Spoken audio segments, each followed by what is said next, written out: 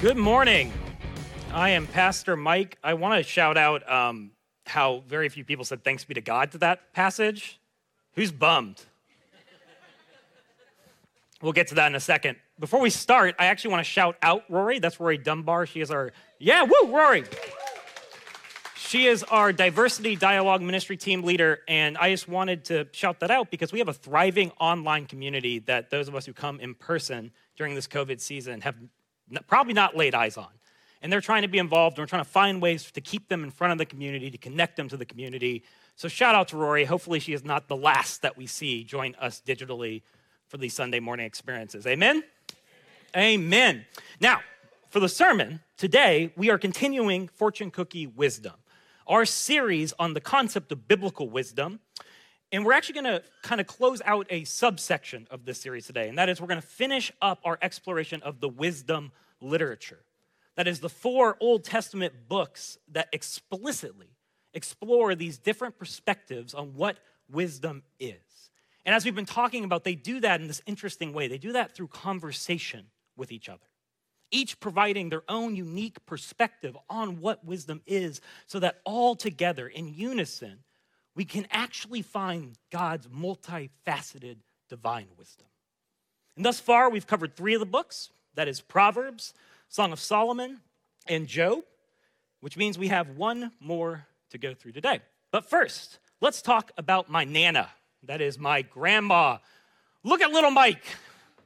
Behold, I was small once. I met Nana around the age of 10 after she had moved to Tallahassee for reasons that at that time I didn't really fully comprehend. And ultimately that didn't matter because we started spending a ton of time together quickly. And y'all, I loved Nana. She taught me all sorts of things, like how to paint. She shared her stories with me. She gave me tons of candy. It was dope. But she had not given me dope. It was dope. Very different. I found that on my own later. Anyway, moving on. But what I only understood later in life was that one of the main reasons she moved to Tallahassee was actually because she was very sick. She wanted a relationship with us, her grandchildren, before she died, which was imminent. I will always remember getting picked up from elementary school early and learning that she had passed away. It was the first sense of the finality of death that I can recall in my life. That first realization that there was this person who I loved that I would never see again. Now, I'll also always remember how we set out soon after fulfilling her final requests, most of which were quite normal, but one was definitively not normal. That is, she wanted her ashes spread in her favorite spot, which was the Rose Garden of Disney World. And you might say, oh, that sounds nice, but I want you to actually think about the implications of what I just said. Does Disney welcome people to dump their dead loved ones in their parks? Yes or no? Who wants to take a guess? Big time no. See, what followed was something that could have only happened pre-9/11. That is, in an effort to honor Nana, we smuggled her ashes into Disney. And obviously, we couldn't sneak her in with a coffin or an urn. Those don't really fit in a purse. So we used the next best container, Big Gulp cups. Because who checks the content of Big Gulp cups? Not Disney. Spoiler, it worked. I remember being so afraid we were going to get caught. We weren't. And we were able to lay Nana to rest in her favorite spot where she still resides amongst the roses. So next time you go to that park, yikes. It's a funny story, right? It's absurd. It's real, in case you doubt that. But it's funny. However, beneath its absurdity, something else happened that day that's a lot less funny. See, for the first time, it hit me that this is our fate. Myself, loved ones, enemies, no matter what we've done, who we are, what we've accomplished, all of us will end up in this cup eventually. Probably a coffin or an urn for normal people, but you get what I'm saying, right? live long enough, and everyone has a confrontation with this cup at some point. Our impermanence, mortality, the fact that to be human is to fundamentally know that one day you will die. Who's bummed yet? But it raises important questions, does it not? This confrontation that we all must face. What is wisdom in facing death? How do we live wisely as we see this cup at the end of our lives on this earth? That is what our last wisdom book, Ecclesiastes, tackles directly, offering the gut punch of the wisdom literature. And last week, Scott joked that we've discussed all the taboo topics in this series. We've done suffering, diversity, sex. Well, now you can add death to that list because that's where we're going today. And we're just going to dive in. Ecclesiastes begins in verse 1, chapter 1. The words of the teacher, son of David, king of Jerusalem. Now, stop. It's interesting what happens in this book. See, Ecclesiastes' author is anonymous. Some believe it's King Solomon. Others that it's actually a wisdom teacher later writing in Solomon's persona, which was a very common genre of the time. But neither interpretation actually changes the book's message because ultimately the focus of the book isn't on the author. It's on this central character that he introduces in this opening line, this figure called the teacher. And the teacher is meant to be the epitome of the kingly voice of Israel's wisdom tradition. The author only speaks in his own voice in the introduction we just read, and then at the book's conclusion. And it's the teacher's voice that comprises the majority of the book. The author simply wants us to hear what this wise teacher has to say. And the teacher offers an incredibly unique perspective in this wisdom tradition. Rather than do what the other books that we've looked at do, which is that they focus on old, time-tested, generational wisdom, the teacher's wisdom is explored purely through lived experience. Essentially, I've seen and done it all, and here is what I have learned. And y'all, his experiential wisdom is unsettling. It's jarring. You'll see why in a second. It centers around two key phrases that are introduced immediately and repeated over and over again in the book. We find in verse 2, meaningless, says the teacher. Utterly meaningless. Everything is meaningless. What do people gain from all of their labors at which they toil under the sun? Meaningless and under the sun get repeated more often than any phrase in Ecclesiastes. And we have to grasp both phrases to really understand the book and what the teacher is trying to say. First, under the sun. This refers to life in this world as we know it. This world that is paradoxical, mysterious, and chaotic, as Job taught. That there are no perfect formulas that we can navigate it with. This world that's simultaneously good and broken at the same time. Beautiful, and yet not quite as God intended. And what's life under the sun like? It's meaningless, the teacher says. Now, this English word is misleading. It infers that life has no purpose, correct? That's what meaningless means. It's not what the teacher's trying to say at all. You see, in Hebrew, the word here is havel. Say it with me. Havel. That was terrible. I'm just kidding. You guys did great. Havel literally translates as mist or smoke. Smoke, smoke. Everything is smoke. That doesn't make any sense. But aha. You see, the teacher uses it in Ecclesiastes to mean something different. He uses it as a metaphor. A demonstration actually captures what he's doing pretty strongly. And I know you guys like props. So, smoke is something that we can see, but when we try to grab it, we can't, right? It's something that looks solid, but when we actually try to reach for it, it kind of slips through our fingers. Are you tracking with me? It's almost like there's nothing there when we actually try to grab hold of it. That quality is what he means by life under the sun is havel. It's fleeting. More so, like smoke, it's defined by enigma, this absurd quality that we all kind of sense but don't often talk about. Even the most solid-seeming things slip through our fingers when we actually try to grasp onto them and hold on to them in our lives. Good times fade before we can appreciate them. Just when we start to succeed after all of our hard work, bam, tragedy strikes.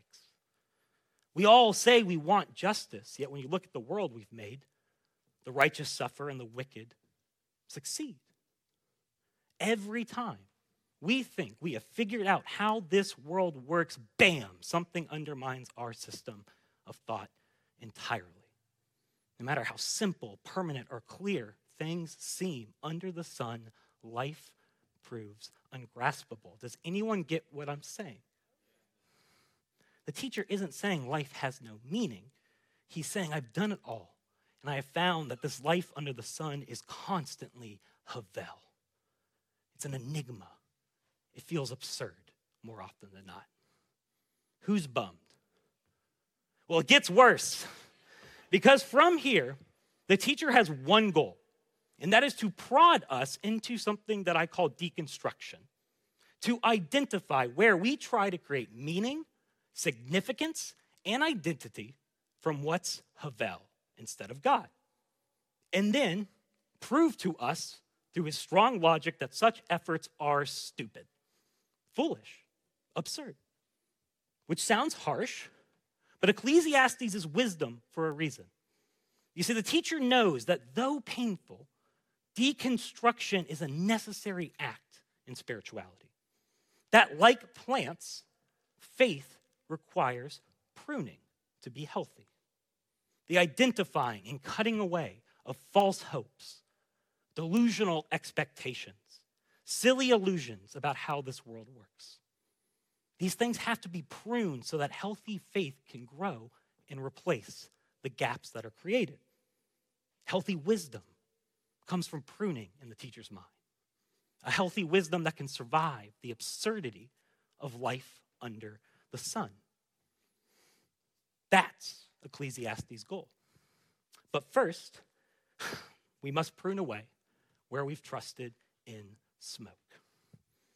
So, the teacher arms himself with what he believes are three realities that render Havel our attempts to create our own meaning, significance, and identity apart from God under the sun. They're everyone's favorite: the march of time, death, and luck.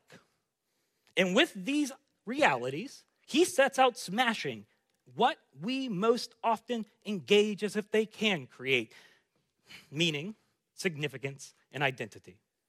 Wealth, status, pleasure, and work. Who likes those things? Get ready, because it's brutal, y'all. The teacher will say essentially, so you believe that you can create meaning, significance, identity through acquiring wealth and status. That's so nice that you think that. But then he'll prove that time, death, and luck expose such pursuits as foolish in this area. He'll say, let me tell you what I've seen under the sun. People believe more money, status, or respect will complete me, will give my life meaning, so they acquire it, but then they get too sick or they get too old to enjoy it. They get everything they ever wanted, and they still get depressed. At the end of their lives, they still regret all the time that they lost acquiring it, all the things they missed in that pursuit. Or they lose it simply because they had bad luck and has no guarantees. And even if they don't have any of those things, guess what? One day they're still going to die. No matter how rich they are, how respected they are, and when they do, they're going to discover that none of it comes with them. And then they leave it to their spoiled kids who waste it. That's the nature of wealth and status under the sun. Thus, relying on it for life's meaning, y'all, that's grasping at smoke, expecting to find something solid. That's Havel. It's absurd. Well, what about pleasure, we say? YOLO, right? I'm here for a good time, not a long time. Ecclesiastes 2:10. I denied myself nothing my eyes desired. I refused my heart no pleasure. My heart took delight in all of my labor, and this was the reward for all my toil. Yet when I surveyed all that my hands had done and what I had toiled to achieve, everything was meaningless. a chasing after the wind. Nothing was gained under the sun. The teacher said yes to every new desire that came his way, every pleasure. By the end of his life, claims it was chasing after the wind. And that sounds poetic. It sounds a little highfalutin, but I think it's understandable. Let me throw out some parallels. If I could just get that new iPhone, then I'd be happy and content. So you get it, but then the next iPhone comes out. Who's still happy and content? Havel, Havel, Havel. Or if I could just make it through Friday to the party on Saturday, sex, drugs, rock and roll, that's what I live for. But then Monday always comes again, does it not? Or if oh man, pizza. I love pizza, I live for pizza. Except for I get hungry, I get the pizza, I might enjoy it, and then inevitably what happens, I become hungry again. Havel, Havel, Havel. It's not that pleasure is a bad thing, but it's fleeting. It's smoke. Thus believing that it makes life meaningful on its own, y'all, that's Havel. But Mr. Teacher Man, us Americans protest. I got one for you. How about work?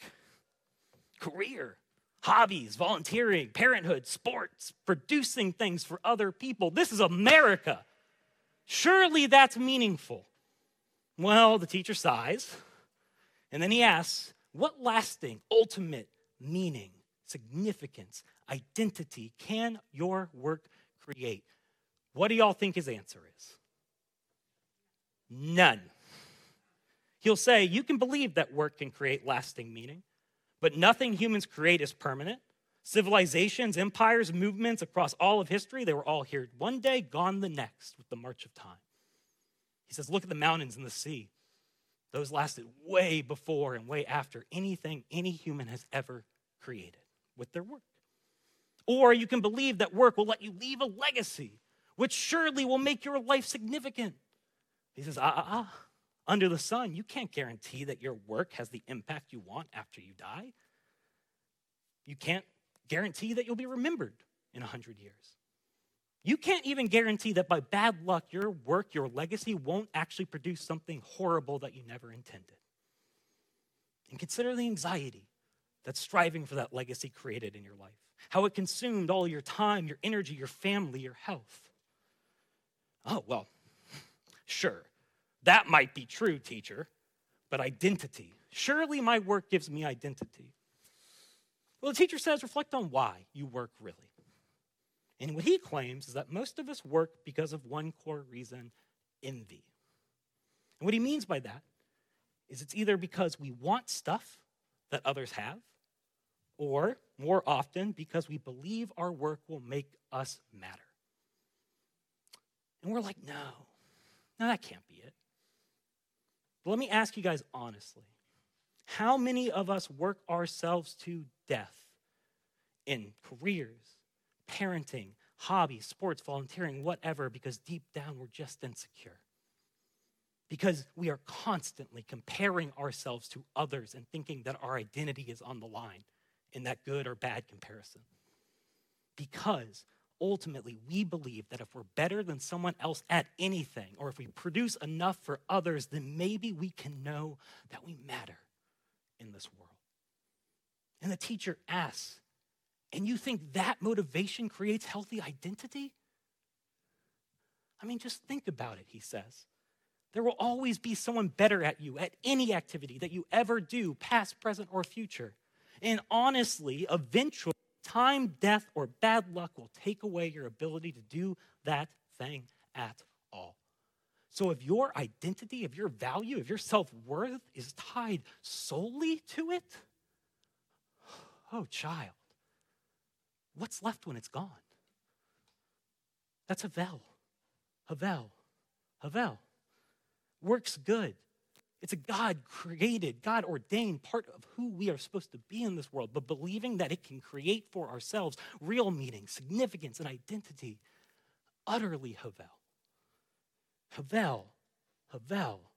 Everything is utterly Havel under the sun. We check back in. Who's bummed now? But remember, Ecclesiastes' goal is not just to depress us. It's trying to give us horrible tasting medicine. It's trying to get us to deconstruct these absurd efforts to create meaning, significance, and identity so it can guide us to the real source of those things. There's a garden that Ecclesiastes wants to grow within us after this pruning. And it's a beautiful one. It's not found through simple answers, but it's found through this real wisdom that you'll see the teacher offer over and over again. This real, complex, beautiful wisdom for life under the sun. And paradoxically, it's a wisdom grounded in accepting the havel of life under the sun. The teacher argues this in a number of ways that I find profound. For example, in Ecclesiastes 4, the teacher says, some people respond to the havel of life by folding their hands in their laps. It's an image of apathy or despair, of inactivity, of squandering their life because they can't find meaning. And he calls that foolishness. He says, that's the path to ruin. Don't do that. That's not the point of getting all depressed and doing nothing. But then on the other hand, he says, others become workaholics. And he uses this imaging of toiling with both hands gripped, working with all we've got, as if constant activity will create meaning for our lives, which again, he repeats, is chasing after the wind. But then he offers this third way that's actually quite beautiful. He calls it working with an open palm of tranquility. Doing whatever God calls us to do, work, family, relationships, to the best of our abilities, but surrendering the outcomes to God. It's activity without expecting that such things will create what it can't, meaning, significance, identity. As my sponsor says, you can plan the plan, but not the results. So what do? You work with an open handful of tranquility. And watch, as without your expectations for what that work will do for your life, the anxiety fades, and guess what happens? You just enjoy work for its own sake. Or another example, and this is my favorite in the book. At 6 different times, right as the teacher is getting most dour about how everything's havel, he'll get kind of schizophrenic and say something that's wildly different. He'll say something like this, Ecclesiastes 9:7. Go, eat your food with gladness and drink your wine with a joyful heart, for God has already approved what you do. Always be clothed in white and always anoint your head with oil. Enjoy life with your wife whom you love all the days of this meaningless life that God has given you under the sun. All your meaningless days, for this is your lot in life and in your toilsome labor under the sun. So suddenly he'll go from meaningless to saying something like, enjoy simple, good gifts from God, family, friendship, good meals, beautiful days, which he actually says we only can enjoy, I'm not sure if you saw this, when we accept the meaninglessness, the havel of it all, which I actually think is profound. I want to just say this, and I want you guys to see if you relate. See, I constantly create expectations for how my life must go, for it to be meaningful or significant, for my identity to be good and approved of by others. Expectations that I hold on to with both hands for dear life, falling apart when they're unmet, frantically striving to achieve them because in my mind, my significance is on the line based on how I perform. Are you guys tracking with me on that? And y'all, that's poison. It is poison. I must be the best pastor to be significant in this world, so I work late and neglect my wife.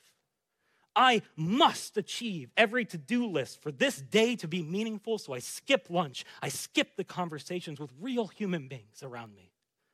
I must create a good identity, my identity, by being the best parent, which is scheduling every second of every day for my child to make it perfect, so I never stop and just enjoy my children. I never stop and just enjoy the giggles, the goofiness, the smiles, the play. Think of all that we miss trying to create what we fundamentally can't under the sun. It is havel, y'all. But this is what he's trying to get at. When I recognize that these things, work, wealth, stuff, pleasures, plans, even family, are havel, when I stop trying to use them to create my meaning, significance, and identity, which they cannot do because only God can do that. When I stop that foolishness, then what happens? I stop imposing upon them expectations they can't meet. I stop trying to control them, manipulate them, micromanage them into being what I think they need to be. I actually just let them be what they are, as they are. And I actually find that I can enjoy them. I actually experience these everyday moments that are my life. These moments that if I miss enough of, I miss my life. I sit back, spend time with friends, enjoy the process of my work, savor the good days, because one day they'll be gone, and that's okay, as long as I experience them and I'm present for them. I was listening to a Bible Project podcast on this book, Ecclesiastes, and they shared this quote from Blaise Pascal, a mathematician, that I think it just nails this sentiment. He wrote this: "We're never satisfied with the present. We anticipate the future is too slow in coming as if we can hasten its course. Or we recall the past to stop its too rapid flight. We are so unwise that we wander about in times which are not ours and do not think of the only time which actually belongs to us, the present. We are so idle that we dream of those times which are no more, and we are so thoughtless that we overlook the only time that we have, the only time that exists. It's because the present is generally painful to us, so we seal it from our sight because it troubles us. And it happens to be delightful to us, well, then we regret to see it pass away. We try to sustain it by the future and try to control matters which are not in our power, preparing ourselves for a time that we have no certainty of reaching. So, we should examine our thoughts, and we'll find that they are all occupied with either the past or the future. We scarcely ever think of the present, and when we do, it is only to take flight from it in an attempt to arrange a perfect future. The present is never our end. The past and present are our means. The future alone is our end. And so we never truly live, but rather hope to live. And as we are always preparing to be happy, it is inevitable that we should never be so. There's a gift in acknowledging that meaning, significance, and identity aren't on the line when I engage these activities and these people in my life. The gift is that I can be present and grateful for them instead of seeing them as some means to an end that I'm not even guaranteed of. And finally, the author returns evaluating and affirming the teacher's wisdom. He affirms that this deconstruction is wise, that's necessary for good wisdom. Though he does offer an insight, which is that it's not all there is. Essentially, he says, get shaken up, that's good, but make sure that you then allow that to form a healthier spirituality, grounded in God alone on the other side. Essentially, we're not just doing surgery and cutting off limbs, we're doing it so we can have those things replaced with something better. And then he concludes by adding two final components for life after deconstruction. Ecclesiastes 12:13. Now all has been heard. Here is the conclusion of the matter. Fear God and keep his commandments, for this is the duty of all mankind. For God will bring every deed into judgment, including every hidden thing, whether it's good or evil. And what he's getting at is this: two components as we move forward. The first is trust. This is very much like Job, if you remember that sermon. He says, live wisely, but don't think that wisdom creates for us some formula that we can use to always get what we want. Don't think that by doing good, you're assured success and great things. Sometimes suffering will come under the sun, even if you did everything right. So instead, trust.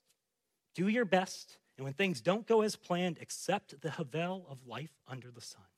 Have that open palm of tranquility, knowing that you're only responsible for what? Yourself, and trust the rest to God.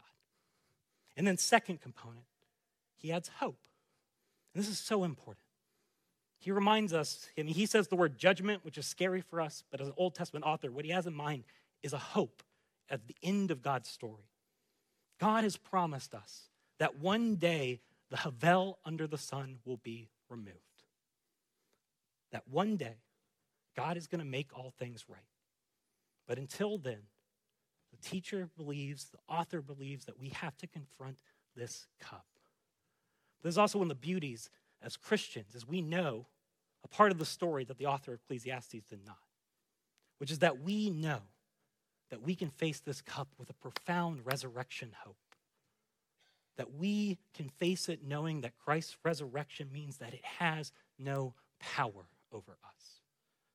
We still have to confront it because this life ends, but we can do so with hope and the promise of God. Surrender, presence, gratitude, hope. These transform everything under the sun. I don't need to be significant. My significance is found in the story of a crucified God who carried the weight of significance for me so I don't have to. I don't need to build my own meaning. Meaning is a gift. It's something that I experience when I'm present for this brief life that I've been given.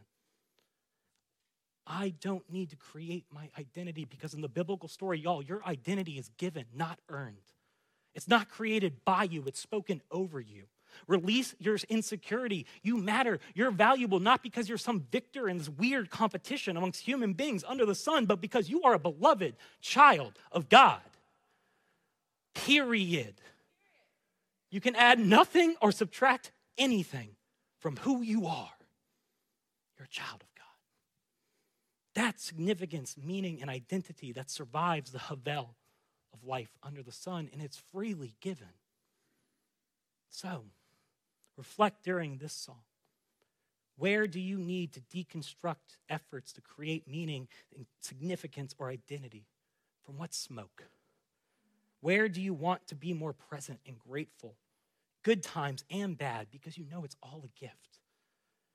Where do you need hope under the sun from a God that said evil and decay and death will not get the last word on his good world? Ecclesiastes offers you good news and wisdom in that area. We just have to be willing to listen. Amen? Amen.